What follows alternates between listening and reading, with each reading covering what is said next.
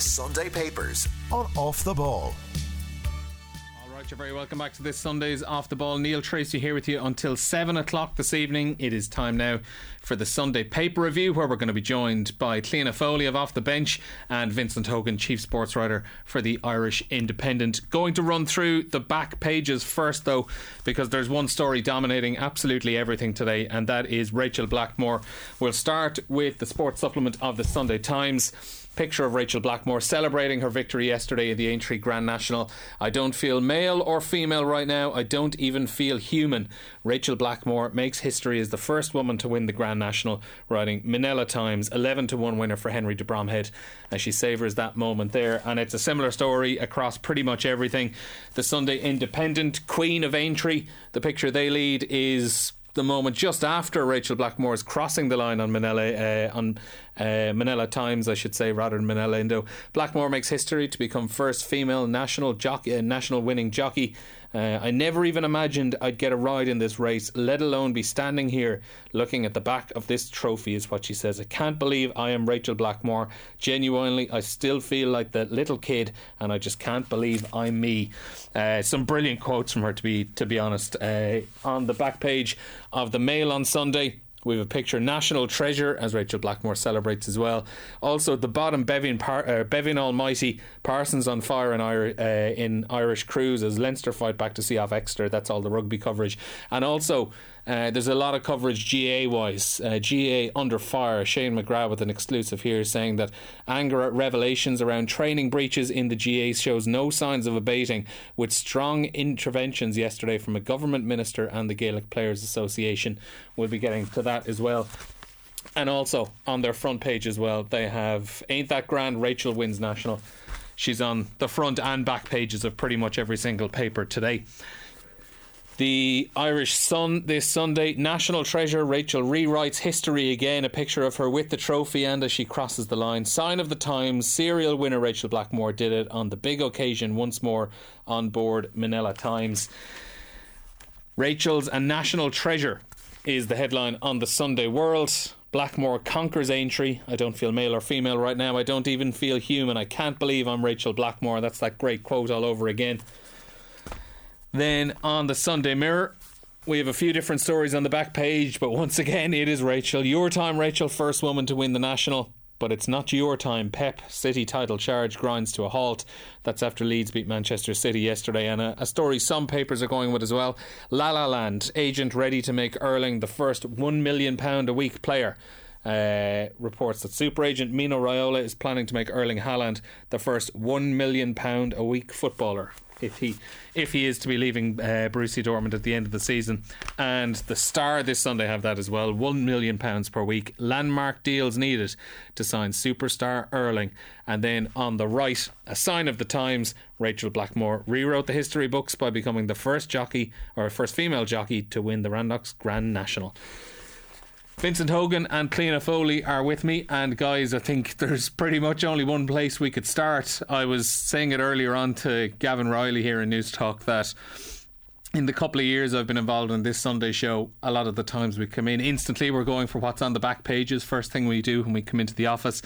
And if I ever see a sports story on both the front and back pages, it's either something absolutely wonderful or I'm getting ready to call the solicitor here to double check that we're okay to speak about it. Thankfully, it's the former that we're talking about today. A brilliant story and some brilliant coverage of Rachel Blackmore right across the Sunday papers today. Yeah, Neil, there's no doubt about it. I mean, you have to remind yourself that this race is 182 years old. And it's only very recently, when you think of that history, I think it was 1977 was the first female jockey to ride in it, Charlotte Brew. And it was 1982, Geraldine Rees was the first female finisher. So I suppose it's little wonder that the media is obsessing about the historic nature of a female rider winning this. But I really enjoyed Rachel's interview at the end of it yesterday, because I do detect, and I certainly detected this in Cheltenham as well, that she's really weary of the gender side to this conversation. She wants to be judged as a jockey. And when you listen to Ruby Walsh speaking about her and AP McCoy speaking about her. And those two kind of gods of this sport have retired in the very recent past, as has Barry Geraghty. It's very clear that Rachel Blackmore is the one who has stepped into their shoes now, that she is the standout national hunt jockey around. Not the standout female jockey, the standout jockey. And even to a totally uneducated eye like mine, when I'm watching a race, and I knew the result of the race yesterday before I got to see it. So I had the luxury of watching her from start to finish in the race. And it was just poetry in motion. I mean, the way she positioned that horse on the rail, there wasn't a single moment where you thought, oh, that was tricky. That was nearly a problem for her.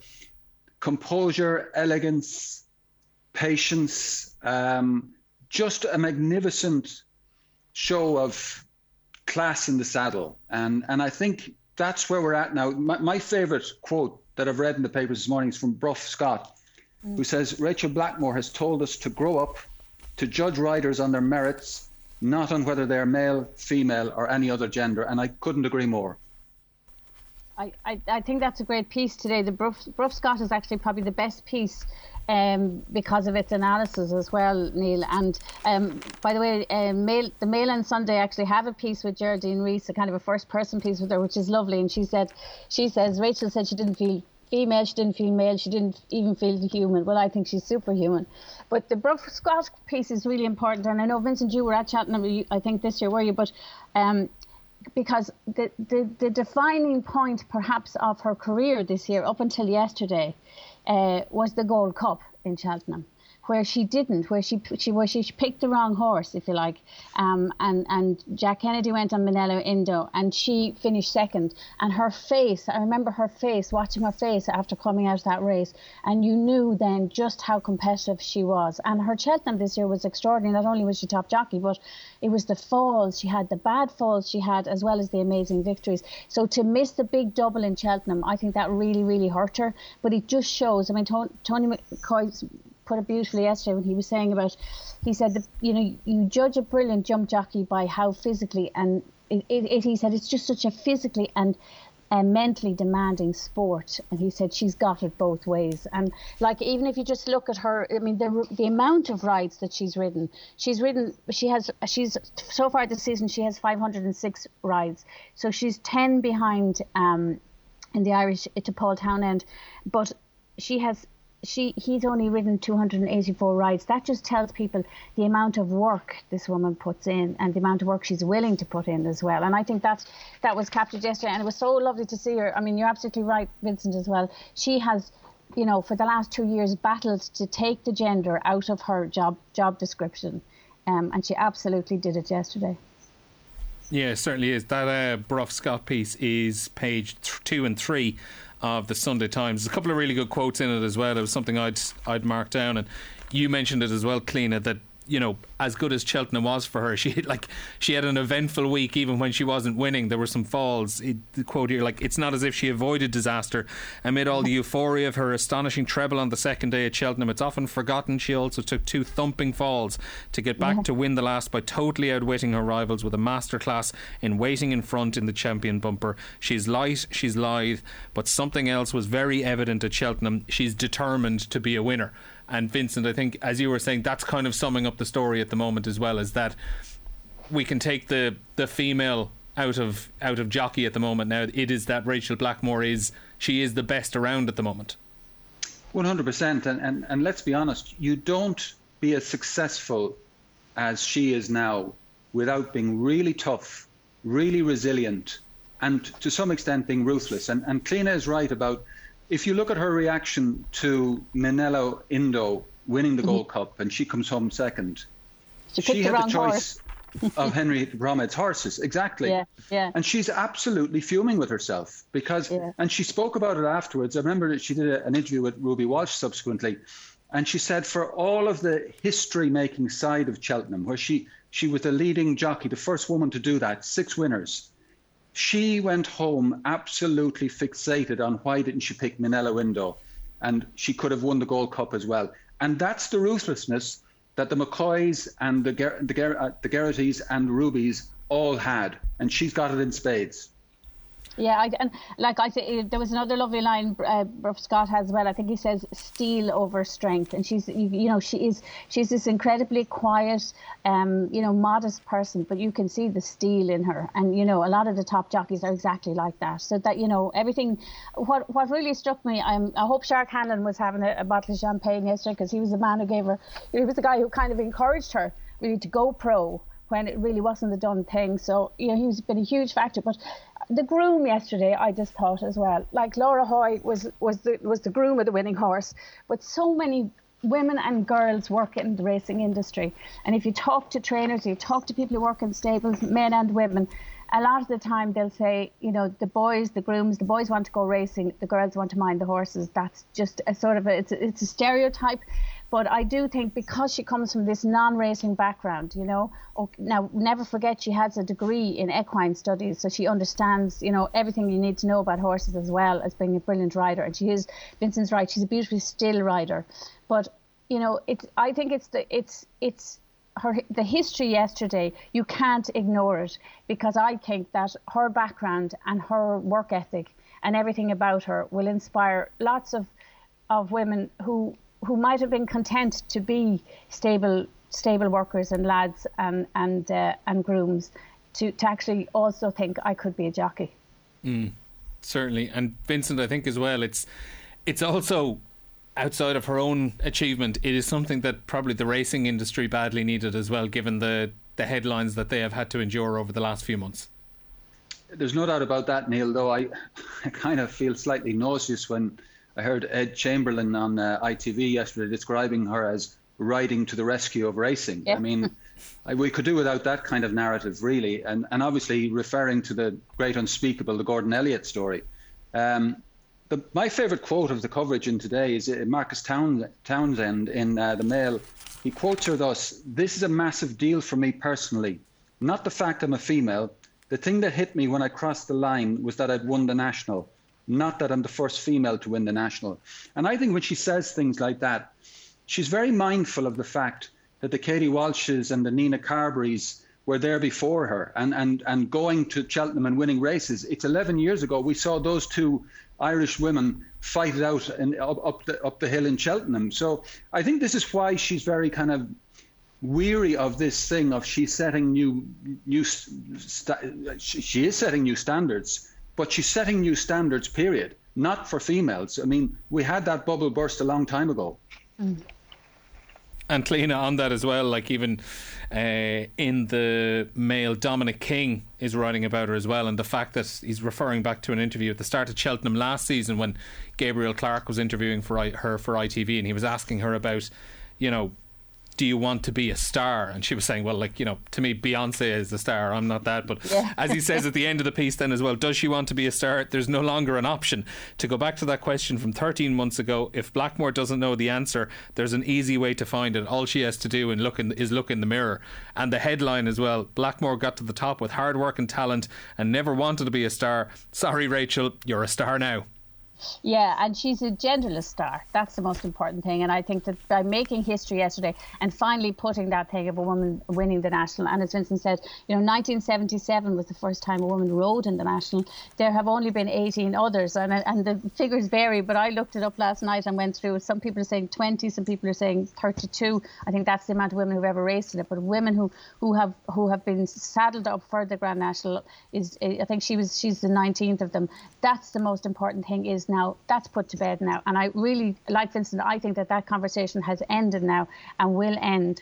But I do think that because of her background as well, that the fact that she doesn't come from a racing dynasty, it has encouraged an awful lot of, I would reckon men and women in her sport, but particularly women, I think, because there was always that stereotype before, and going right back to Ginger McCain, that nonsensical quote about a woman, there's no place for a woman in the National back in the 70s. But, that's put to rest now. The word queen is used all the time, and I'm a boomer, so I see it misused on social, media, to rah-rah. It's just kind of fangirling for women going, oh, you're the queen of it, I think, let's take the gender out of it and just say she is the monarch of the weigh room now.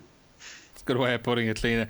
Also, to move on from Rachel Blackmore herself, like, it's been an absolutely brilliant couple of months for Irish racing at the two main festivals, Cheltenham and Aintree as well, because Henry de Bromhead, given Rachel's achievement, he's not really getting too much of a look in, unfortunately, for him. I don't think he's going to mind too much. He has the trophies that'll keep him happy enough. But as Marcus Armitage in the Sunday Independent says, though Blackmore will make the headlines, the horse's Waterford trainer Henry de Bromhead, who 3 weeks ago became the first man to win Cheltenham's holy trinity of races in one hit, has also matched his 1-2 in the Gold Cup with a 1-2 in the National in the same season, surely in itself one of the greatest training feats in the history of jump racing. What has Henry de Bromhead been doing for the last couple of years? He's a name, obviously, Vincent, that has been cropping up more and more with winners and winners, and I know he would have picked up a lot of horses from Henry de Bromhead that would have turned into winners at Cheltenham, but an incredible achievement for him. Oh, it's incredible. I mean, the common denominator here between jockey and trainer is a complete lack of ego, and you're watching Henry de Bromhead, and they were trying to get a good quote out of him at Aintree yesterday, and trying totally in vain, because all he wants to do is thank people and express how lucky he is. Very, very similar to the mindset that Rachel herself takes. Like, previously, it always struck me that Henry was certainly behind, obviously, Willie Mullins and Gordon Elliott. They were the main two, and going over to Cheltenham every year, it was how they get on. But he has becoming increasingly stronger each year. But what he's achieved this time is probably ridiculous. But what it also tells us is that English racing is in a pretty difficult position at the moment. I think they had one finisher in the first 11 home yesterday. They had a rotten Cheltenham. I mean, I don't know how many Irish winners there were. They were certainly in the 20s, which is unheard of. So there's a separate debate probably going to happen here, Neil, about the state of English racing, because all of the good horses are being bought and brought to Ireland, and that was not historically the case. Certainly, yeah. And like, it was something I know that cropped up. We were doing our Cheltenham show on the week of Cheltenham as well, how sorry a state English racing was, and we were getting a couple of contributors from the UK, and I think at the start of the week the consensus was this is something that, there's peaks and troughs and this will pass. But by the time Thursday and Friday rolled around, I think there was a realisation that they were headed towards a mega crisis. Is it something that Irish racing is doing particularly well, or is it something that British racing is doing particularly bad? Well, I don't pretend to know enough about racing to answer that really, Neil, but it does strike me that the horses that cost the most money are ending up in Irish yards because of the training of Willie Mullins, of Gordon Elliott up to his recent situation, and of Henry de Bromhead, Jessica Harrington, people like that. I think that the moneyed owners are sending far more of their expensive purchases to Ireland now than they ever did before. We have a few minutes to go here before we take an ad break. We've probably got around 5 minutes, so I don't want to dive straight in with all the heavy GAA coverage that's in the papers, because there's a lot to get through there, and I don't want to have to break that up with an ad break in 4 minutes' time. But Clean, if you were to pick out something small for us to chat through over the next 5 minutes, what would you be going towards? There's one piece that's actually that jumped out at me, which is with I think Mick Clifford in the Mail on Sunday, and it's with John Egan of Westmeath, Westmeath footballer who retired. But I had never realised the seriousness of his kidney disease, and he's actually gone on a transplant list now, and it's a really interesting piece, and also really interesting from the point of view that organ donations have dropped hugely, I think 30% during COVID. So he's really keen to get the news out there that about organ donation and organ transplant. It's a really good piece, I think.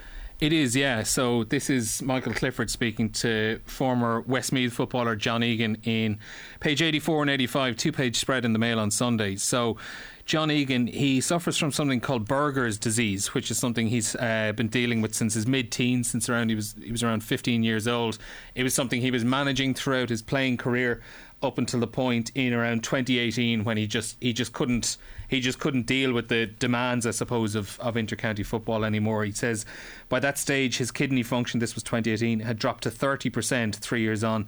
It now registers at just 9%, and he details, I suppose, the the struggles he has on a day-to-day basis of his life now is just, he works, he has a job, he's a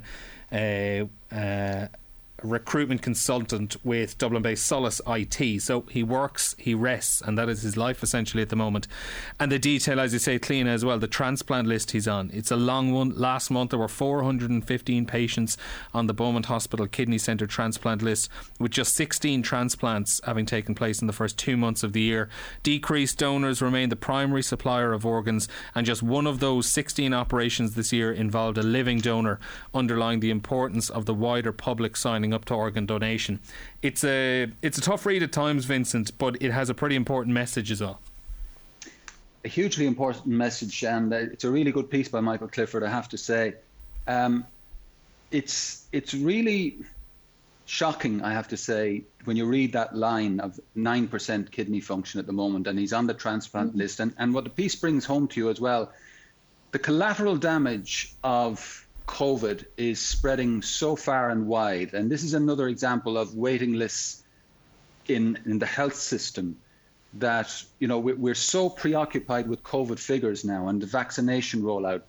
There's such a huge subplot to all of that, and this young man, the way he describes himself, just coming home from work and really being physically exhausted, even the idea of a 20-minute walk is beyond him. His wedding has been put back as well. It just, for those of us feeling sorry about not being able to go out and play golf at the moment, I tell you, it puts us in our place. It certainly. Go ahead, Tina. His kidney function at the time of, in the later stages of his career was down to 30%. It's an extraordinary story, but absolutely spot on, Vincent, as well, because I think that we're going to be talking later on about, should we be back at sport? When should the GA be back? All of these things. But when you read something like this, it does put everything into perspective. Hugely. And as you mentioned, the impact COVID has had on transplants. Last week he travelled to Beaumont Hospital to meet with the team of medics, and inside the next fortnight he should formally be placed on the list. Transplants in Ireland last year dropped from 274 to 190, so a 30% reduction. And as he says himself, if it is a deceased donor, it can unfortunately be a bit of a lottery from 1 to 4 years. But if I get a friend or a family member that is a good match for me, it can be anything from 6 months. That's where we're going to have to leave it on that. I'm afraid we are running out of time. But John Egan speaking with Michael Clifford on pages 84 and 85 of the Mail on Sunday. Well worth reading just for the wider message on it as well. And our best wishes to John Egan with his journey over the next while. A couple of texts coming in as well on Rachel Blackmore. Let's not forget Megan Nichols won the bumper yesterday as well. Gave Nappers Hill a great ride for her father. Great bunch of lady jockeys around both flat and national hunt in Ireland and the UK, from Morris O'Mahony.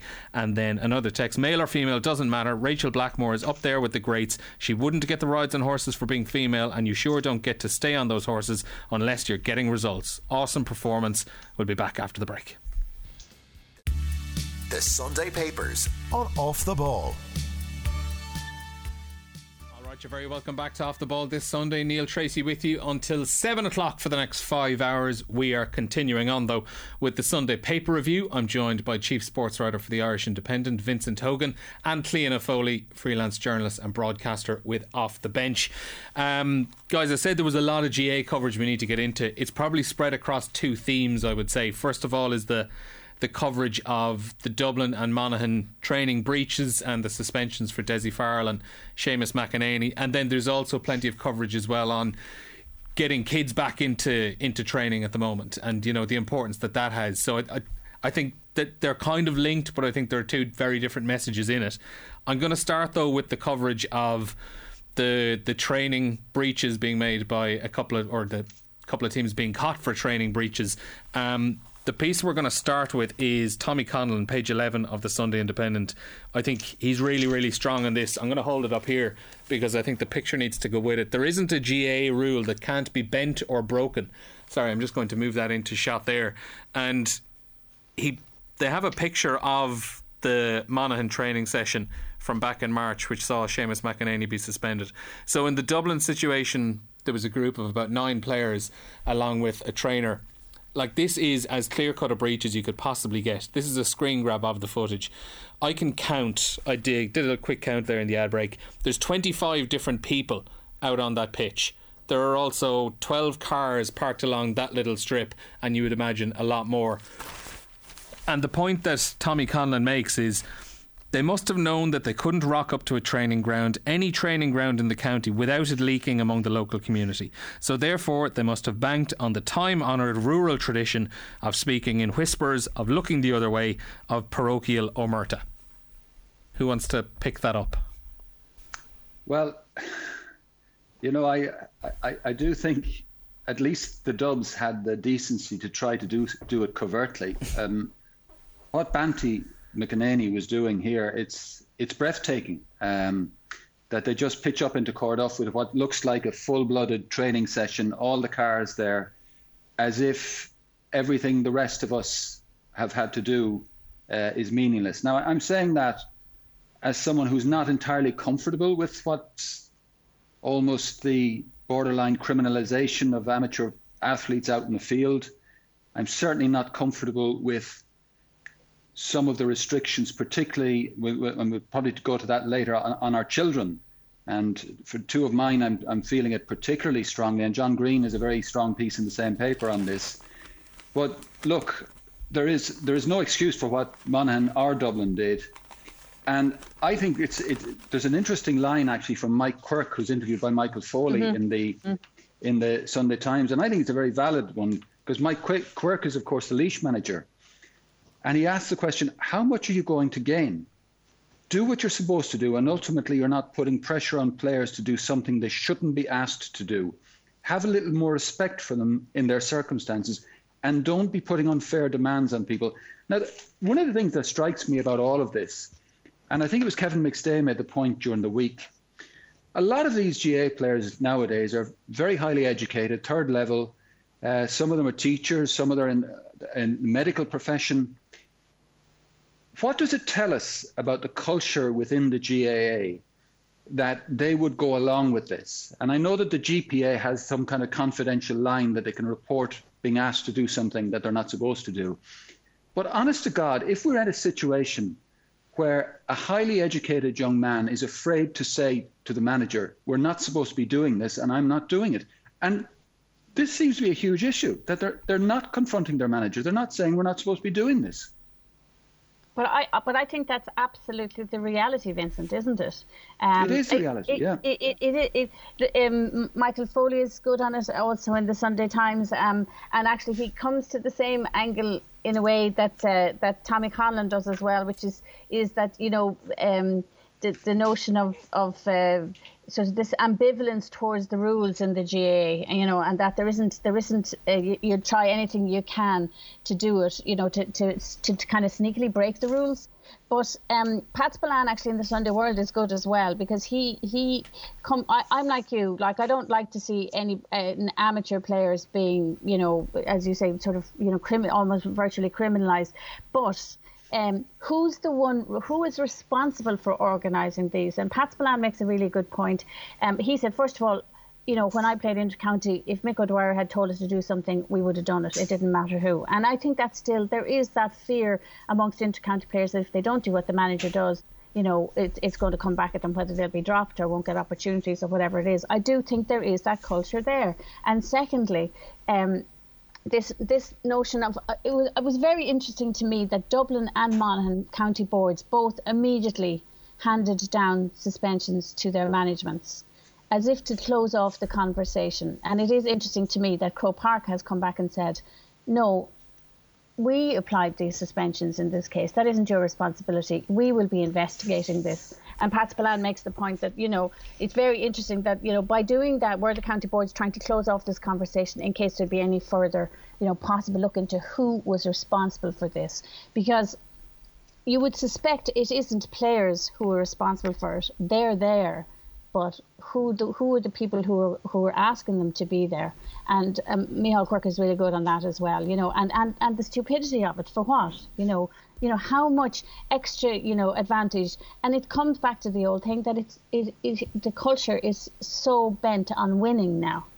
And we heard a lot from, the famous phrase esprit de corps, that notion that Dublin had under Jim Gavin.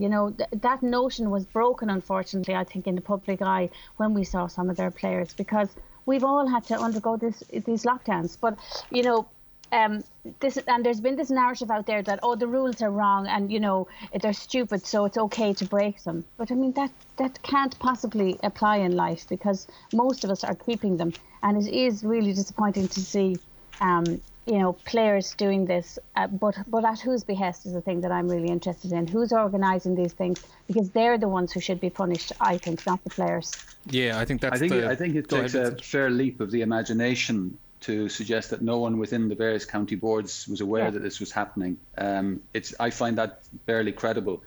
But I do think the two stories are linked. The issue of children and not being able to go out in fields, and just the complete lockdown of stuff that is hard to see the logic of it. And I think this is what's really frustrating people at the moment in this lockdown.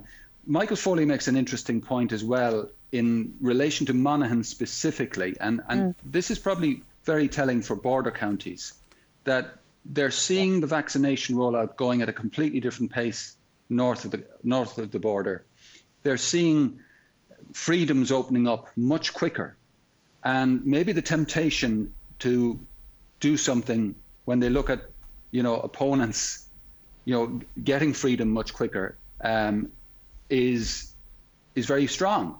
And but like you can't defend what Monaghan did. It was borderline absurd what they were at.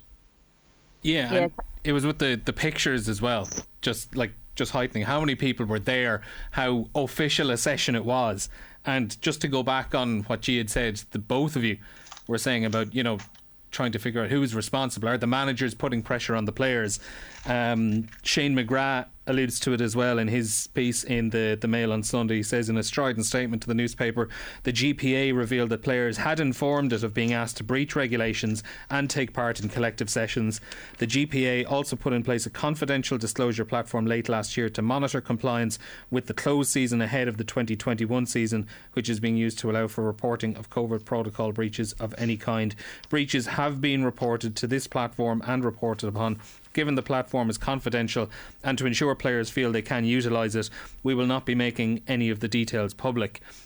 Also, it's worth noting as well, and it's mentioned later on in this as well, that all of these unauthorised training sessions are taking place. The GA players are not insured. Their insurance is not going to cover any injury.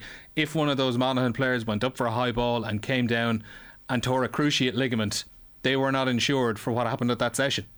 It also begs the question, Neil, was there a doctor on site? I mean, how could a doctor in conscience be on site, given the restrictions? So, I mean, there's a lot that's very ropey about it. But like I say, I do see the other side of it. And Colin O'Rourke in his piece used the expression that we're becoming the valley of the squinting windows almost. And I hate this almost Stasi-like mentality that's there. But for God's sake, when you do what Monaghan did, you've got to take it on the chin. Yeah, and I think they're two completely different arguments. This argument about outdoor activity being, safe with so few, positive tests coming from it, and let our children back to play sport and let inter-county back as quickly as possible. That's a completely different argument from them actually breaking, what the government has asked us to do and what most people are doing. And players don't want to be role models, but they get lots of privileges from being successful GA players and role models. And I imagine there are parents around the country whose children said, well, how come we can't go back to training? But the Dubs have been back, and Monaghan have been back, and Cork and Down have been back, and we're hearing there's loads of other ones. Like, that question will have been asked, and there's no good answer to that. I think what's interesting is really... Go ahead, Vincent. Sorry, Neil. I think it was really exasperating for a lot of people. Like my two youngest kids, they still live here. They would be big into the GA. They obviously haven't been playing now for the last year. But I find myself shouting at the television when someone like Colm Henry comes on the 6-1 News last Monday and starts justifying not letting the Mountain fields because the danger of transmission in dressing rooms. Now, what planet has Colm Henry been on for the last year? Because no child, to my knowledge, has been in a dressing room in the last year. And, there's very strong quotes here from Colm O'Rourke. The last time I was in a dressing room was 2019, he says. The contradictions are staggering. Tomorrow morning, I can go into a school environment where there are around 1,000 people between teachers and students gathered indoors, yet I can't train the school team or my club outdoors. He also says, schools are more than education factories. The development of personality is key, and I must make a note of the next time I hear a student laugh loudly.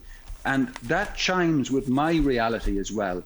I just find it exasperating that my 17-year-old daughter, it's all right for her to go into a classroom tomorrow and spend a day in a classroom with 30-odd other students. It's not all right for her to go out in the field and have non-contact physical training, which would do her the world of good. The very things that would keep these kids healthy, they're being denied, and I think it's outrageous.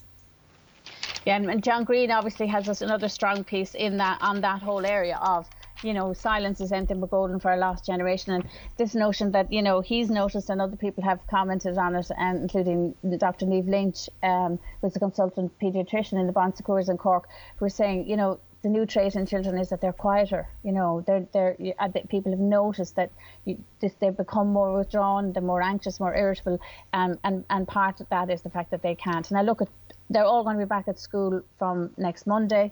The sporting calendar, if you like, even for training for adults, for the GA, I think it's another week's time, and then gradually we're hoping to see children get back to training. But it has been a very frustrating time for everybody. I know Colm O'Rourke, made the point, he quoted that Sonia O'Sullivan quote, about cancellation of the Cork City Sports and the Morton Games, which is a huge blow to athletics in Ireland this summer, not least for all athletes, but not least for people trying to qualify for the Olympics. But he was pointing, he points out to that, he uses that statistic that she said that in Japan,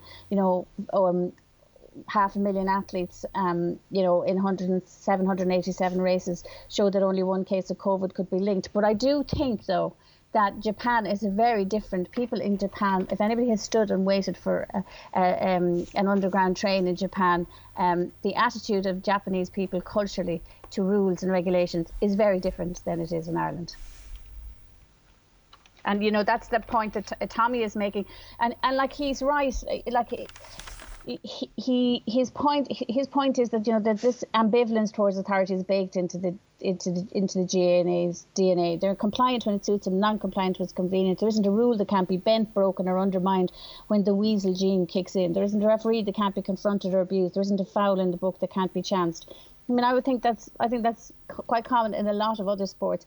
He does make the point, and I think it's really important to make a point, is that over the years that we've covered GAA, Vincent, as well, the sport has become way cleaner. There's less of people trying to bend the rules and go to disputes, even off the field. And that's why I think this was particularly disappointing, because, these are very high profile people in Irish sport. And just it undermines a lot of the hard work that everybody else is doing. But the notion about going back, I don't understand why, tennis and golf and outdoor activity, and we can see it in our own communities. I'm sure you can as well. Like, I see teenagers in groups, socialising around my village all the time at the moment, and they're not wearing, it's impossible to keep them in. And we know that there are people, out playing social games of football, but it's a different thing when it's this organised, thing. I think that's different. And it is interesting that Shane McGrath's very good on it today, and it's mentioned as well in Sunday World by Sean McGoldrick, that the GPA have had players coming to them complaining because, they are being asked to do stuff they don't want to do. But what happens with those complaints that go to the GPA? Do they go to the GA? Are they reported to the GA? Or what is the point of them? Well, you would presume they are.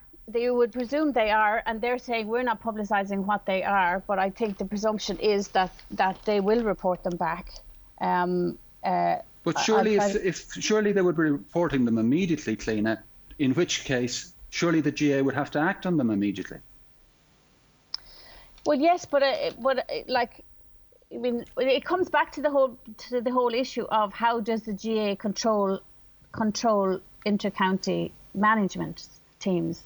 And the reality is, and this point has been made by several writers today, is they actually don't have any control over them. Isn't that the truth? Yeah, but I'm just seeing this in Shane's piece that the GPA have this confidential line, but I don't understand the point of it if there's no consequence. And there doesn't seem to my knowledge, to have been any consequence of any reports to the GPA. So I just love to know where that information goes. Yeah, it's a fair question. I'm presuming they can report that, the GPA will report that back to central powers. It would be logically be the only point, but has it happened? Yes. I haven't heard it.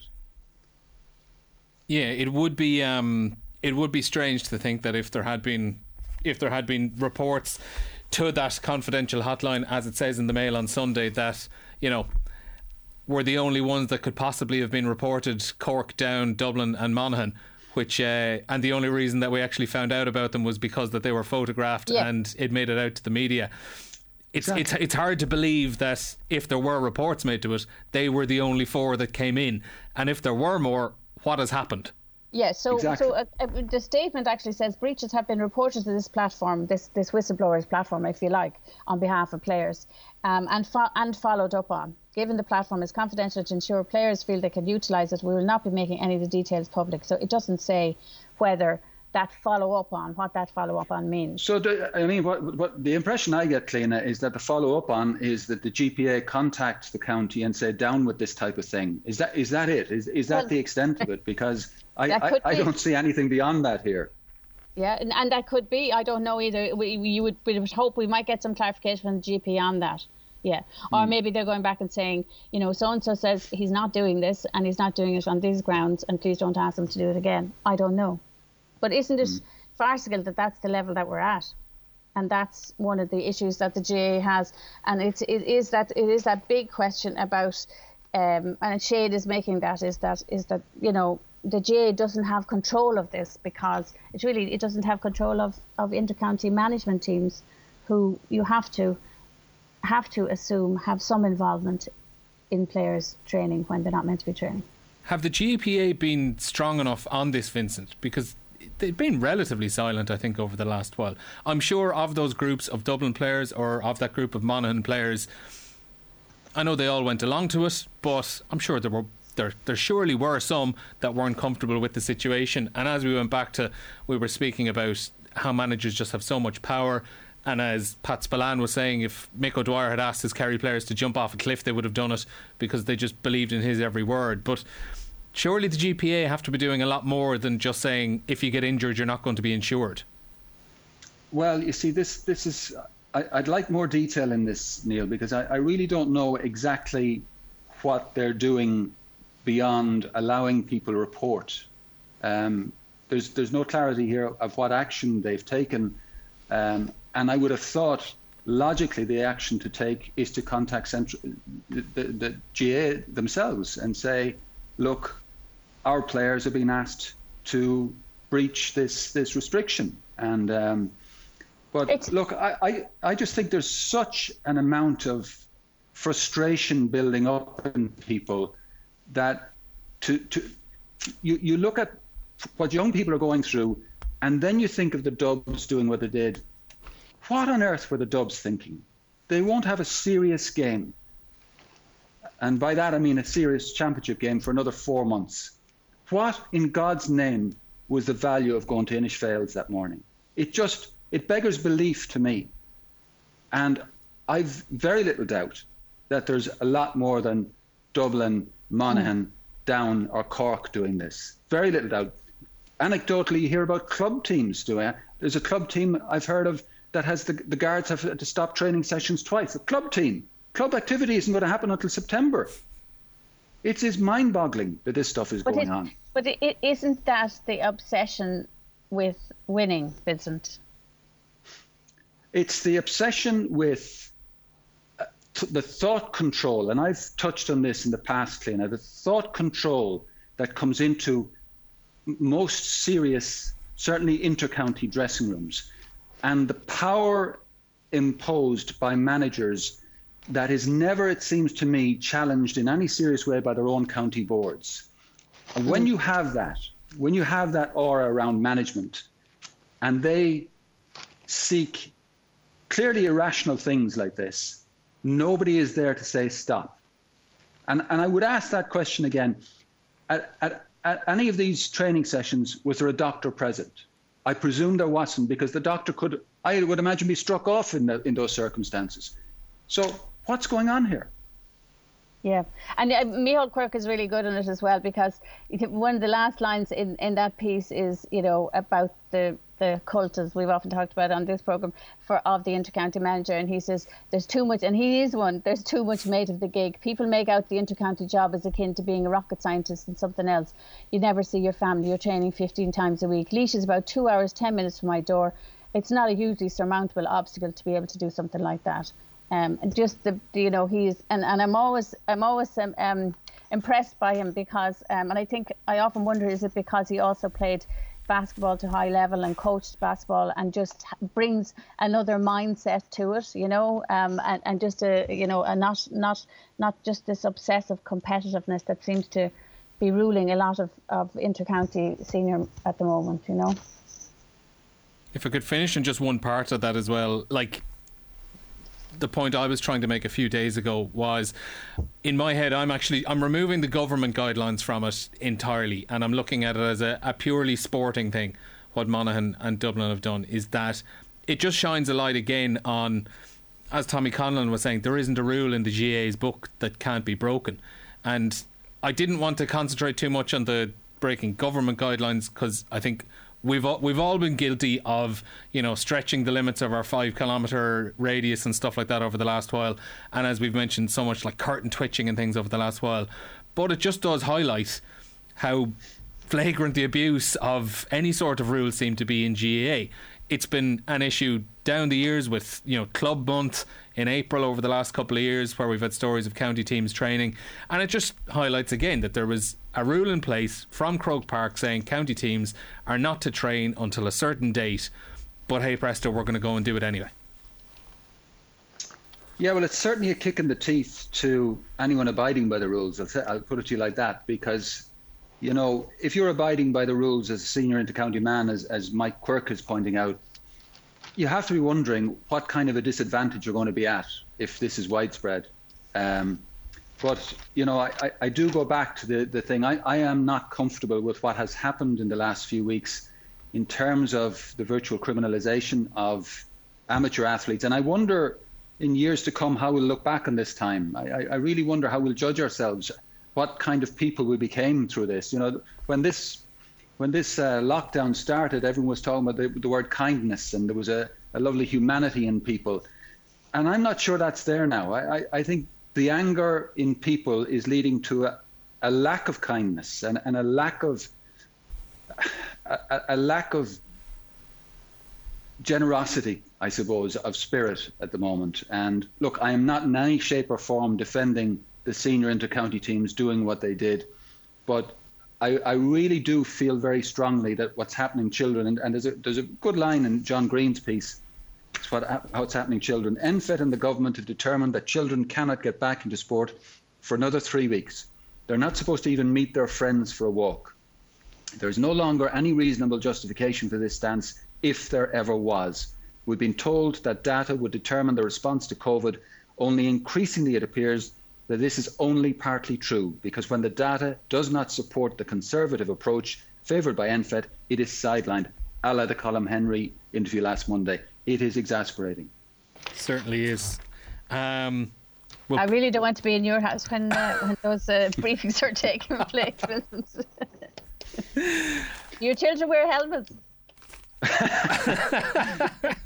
Are they wearing helmets? You know me, I'm a teddy bear. You know me.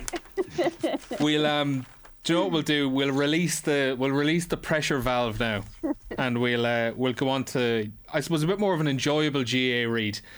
Also in the Sunday Independent. It was something, I can't remember, was it yourself, Cliona, or was it Vincent that brought up Dermot Crowe speaking about when the final cut is the deepest one of all, there can be few worse feelings in Gaelic games than being told you're dropped for an All-Ireland final. Vincent, take us away on this one. I really love this piece by Dermot Crowe, and I love it because it's a throwback to the times when the GA wasn't such a sanitized environment, and where the quotes weren't almost clinically prepared before you got them. And there's a quote here from Noel Lane, who was dropped for the All-Ireland final of 1988, having scored 1-4 in the semi-final. And he describes Cyril Farrell calling him aside at training and telling him he wasn't going to make the starting 15. And the quote from Noel is, "In fairness to him, it was the right way to do it, because if he did it in the dressing room, I would definitely have clocked someone, whoever was nearest to me. I don't know, but I had time to cool down." I just love that. I love that quote from Lane, who actually came on in the final against Tipperary and scored a vital goal. And this piece by Dermot, it also touches on Pa O'Neill from Kappa White, who was the tip captain the same year but was dropped for the final. Some great quotes from Pa. He had been preparing his speech. He got Jerry Creedon, who was his manager in Kappa White, to help him write his speech in anticipation of the final. But he had no inkling that Babs Keating was going to drop him. And not alone was it announced in front of all of the team was just announced, and there was no Pa O'Neill in it. Nicky English was then made captain for that game. Now, I'd be very familiar with this story because I ghost wrote Nicky's book subsequently. And Pa O'Neill talks about the amount of well-wishers who wrote to him coming up to that final, who were very sympathetic of his predicament. But I know for a fact that Nicky English's experience was the complete opposite. It was the polar opposite. He got such vicious abuse, absolutely vicious abuse, in cards and letters going into that 1988 final. But it's a really good piece because I think Tommy Ryan of Donegal was dropped for the 92 final, the football final. I love this piece because it's a reminder of when people were candid when a journalist spoke to them, and I love that. Yeah, it's so rare nowadays. A long time ago. It was a long time ago. Exactly. It's a lovely angle, isn't it? And I love all these. And we've had loads of great nostalgia pieces, written during lockdown and the lack of live action. But this is a lovely one. And, it's the balance in the thing. Like, it's Noel Lane saying, saying what he says, but then, looking back at it. And Tommy Ryan, Manus Boyle was the guy who replaced him and scored 9 and, was brilliant, and kind of goes, well, he doesn't argue with the fact that he did do so brilliantly, but it does go into the politics of the background and who the selectors were, and he came from Termon, he came from a small club, and was that a factor? And it's very revealing really about what still goes on, I think, as well. But your favourite piece was by Noel Lane not hitting the guy. My favourite angle with that was that he went to the pub and drank a couple of pints and went home and slept it off. I was just going to say that to calm him down before going home. And it saved the family the stress of having to deal with him when he went home. I thought that was lovely as well. It's a lovely piece and it's a great angle. And I often think of that. It's like, what happens to people how do they feel about getting dropped before big matches? It's a lovely piece.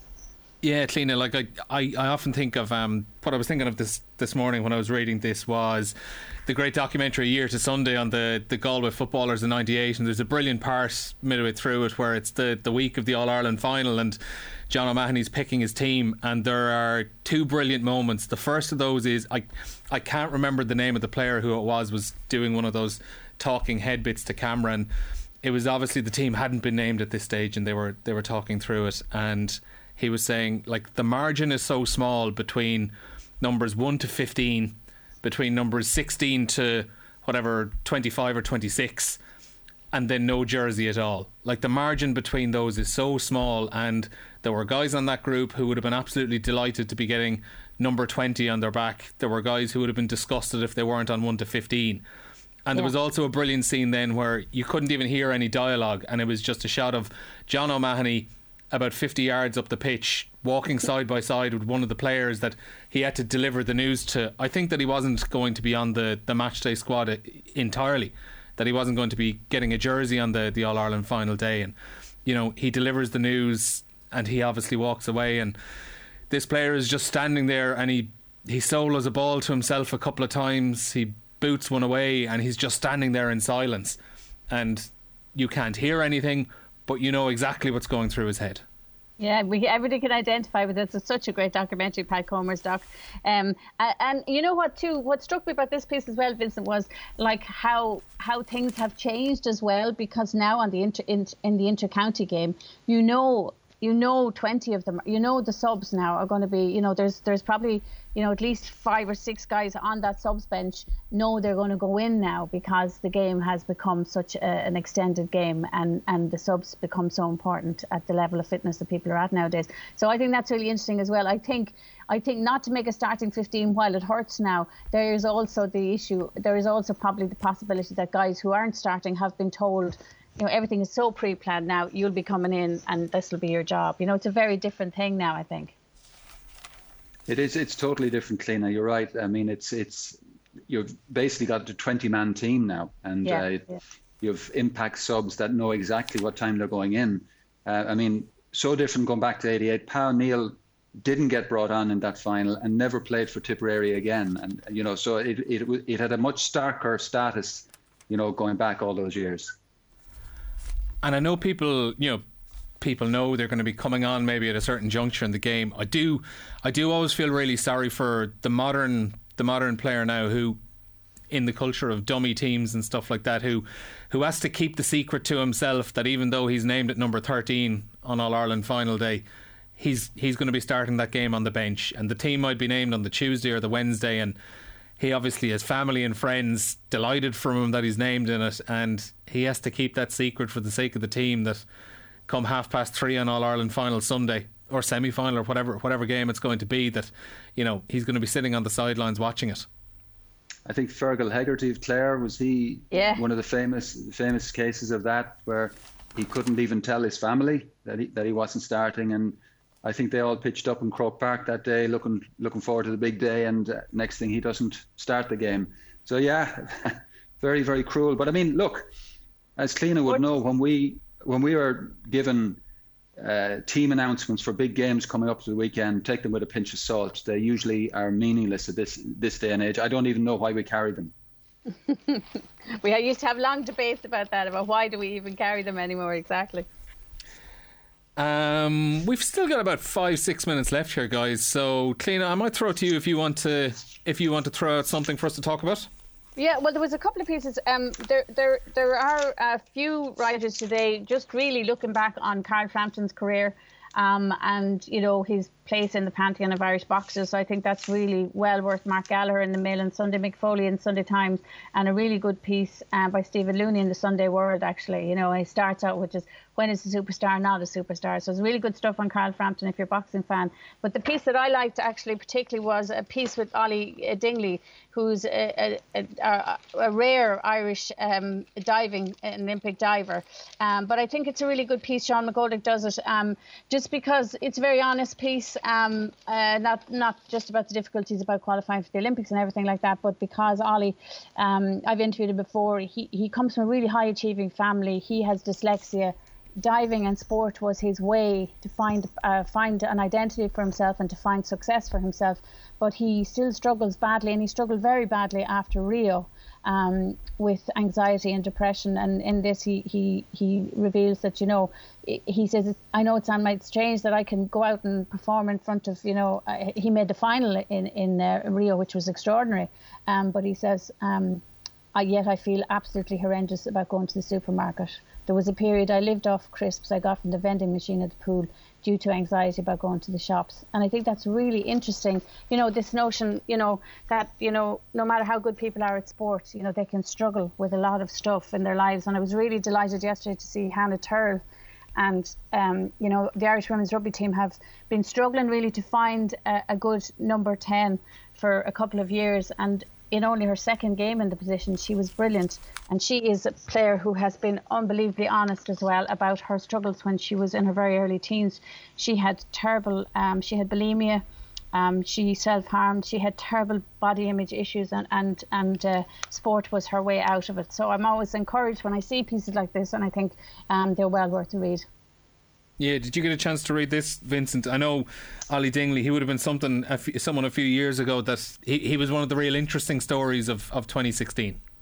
He was. I have to confess I didn't get around to reading it, but it does strike me that, for athletes hoping to be in Tokyo, that it must be an absolute psychological nightmare what they're going through at the moment in terms of trying to qualify. When can they try to qualify? On some level, are they even asking, is it even going to go ahead? We see cases spiking again in Tokyo. I think, Ollie has anxiety issues, obviously, but they must be compounded massively by what these athletes are being put through right now. I really feel for them.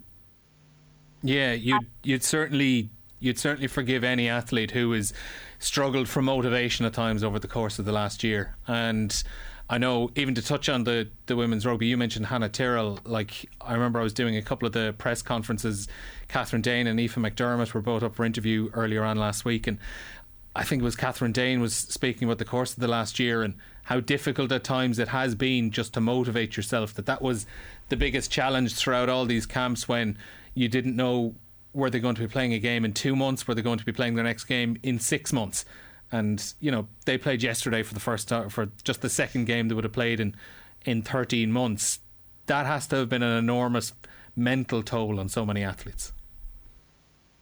I think at least within a team sport, you probably have Zoom sessions and that, but for individual athletes, it must be almost crippling what they're going through, because the isolation of trying to stay healthy, stay really fit, meet all your targets, and doing a lot of it in isolation other than maybe with a single coach. I can't imagine how hard that is right now. Yeah, and not having the competitions, because the qualifying competitions, and that's what happened to Ollie Dingley. He was due to be going to Tokyo tomorrow for qualifying World Diving Cup, and that got cancelled. And that's what's happening to a lot of them, is they think they're going, then it gets cancelled. So while elite events have continued, their schedules are constantly being changed and restructured and moved back. And so that has to be very difficult when you're trying to be in a really good physical and mental peak for a competition, particularly ones of this importance. So that must be just so difficult for you mentally as well. It is. Very quickly before we finish up, Vincent, I will mention a golf piece you had brought up as well. This is Andy Bull in the Sunday Independent. Final round of the Masters this evening. Not all as it seems in players' version of the fight for racial equality. So the background to this story was Lee Elder, who was the first black man to play at the Masters at Augusta. He was being honoured on the 50-year anniversary of doing so on Thursday for what would have been the honorary first tee alongside Gary Player and Jack Nicklaus. Now, Lee Elder, he wasn't well enough to actually take to the tee and play a shot, so he sat down on a chair by the first tee and was, I suppose, virtually teeing off along with Gary Player and Jack Nicklaus. But what a lot of people did not like one bit was, while he was pictured doing that, over his shoulder was the hand of Gary Player's caddy and son Wayne, who was holding up a box of the brand of golf balls that the two of them use, which they have a stake in. And the reaction, I suppose, to what was a fairly crass bit of guerrilla marketing from them. Yeah, this is a really depressing kind of story in my view. And I have to say, ordinarily in normal circumstances, I would be at Augusta now, and I absolutely adore the gig. I really love the place. Sorry for bringing that up. There's a lot of very false sanctimony that surrounds it too, and I've never really warmed to Gary Player, who, was in when he used to do those ceremonial drive-offs with, say, Arnold Palmer and Jack Nicklaus.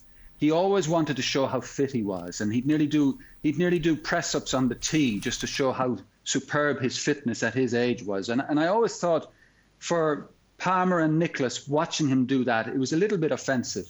Just be one of us. Don't start that. But he has a very checkered history in terms of South Africa and apartheid, Mr. Player.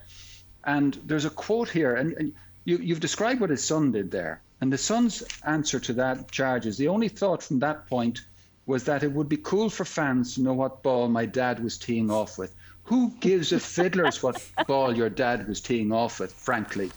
But also, it just shows the self-importance, doesn't it? It's breathtaking that it took them nearly 50 years to get Lee Elder there. a man who's 86, clearly in poor health, in need of oxygen just to be out on that tee, seems to be wheelchair bound, not healthy enough to drive the ball. Like, why did it take half a century to do this? It's just one of those little exercises in optics that seem to me to be very shallow. And there's a quote from Gary Player in his press conference. He does this press conference every year, and he describes Elder as somebody who experienced a lot of things that I also experienced in my life. Oh my God. The lack of adult self-awareness. The lack of adult self-awareness in some of these people is astonishing. I just think it's a very good piece. There's a lot of really good stuff in Augusta, by the way, in the papers that we didn't get around to. And obviously, Shane Lowry did make the cut. Rory didn't. Some good pieces on Rory and what's going on in his world, but that's going to be a long-running story, I'd say. Certainly will be. And unfortunately, we're right out of time this afternoon. Vincent Hogan and Cliona Foley, thanks a million for joining me on the Sunday Paper Review, and enjoy the final round of the Masters, or Ireland against Belgium tonight, or whatever it is you're going to be watching, because there's so much on. Thanks, Neil. Thanks, Neil. The Sunday Papers on Off the Ball.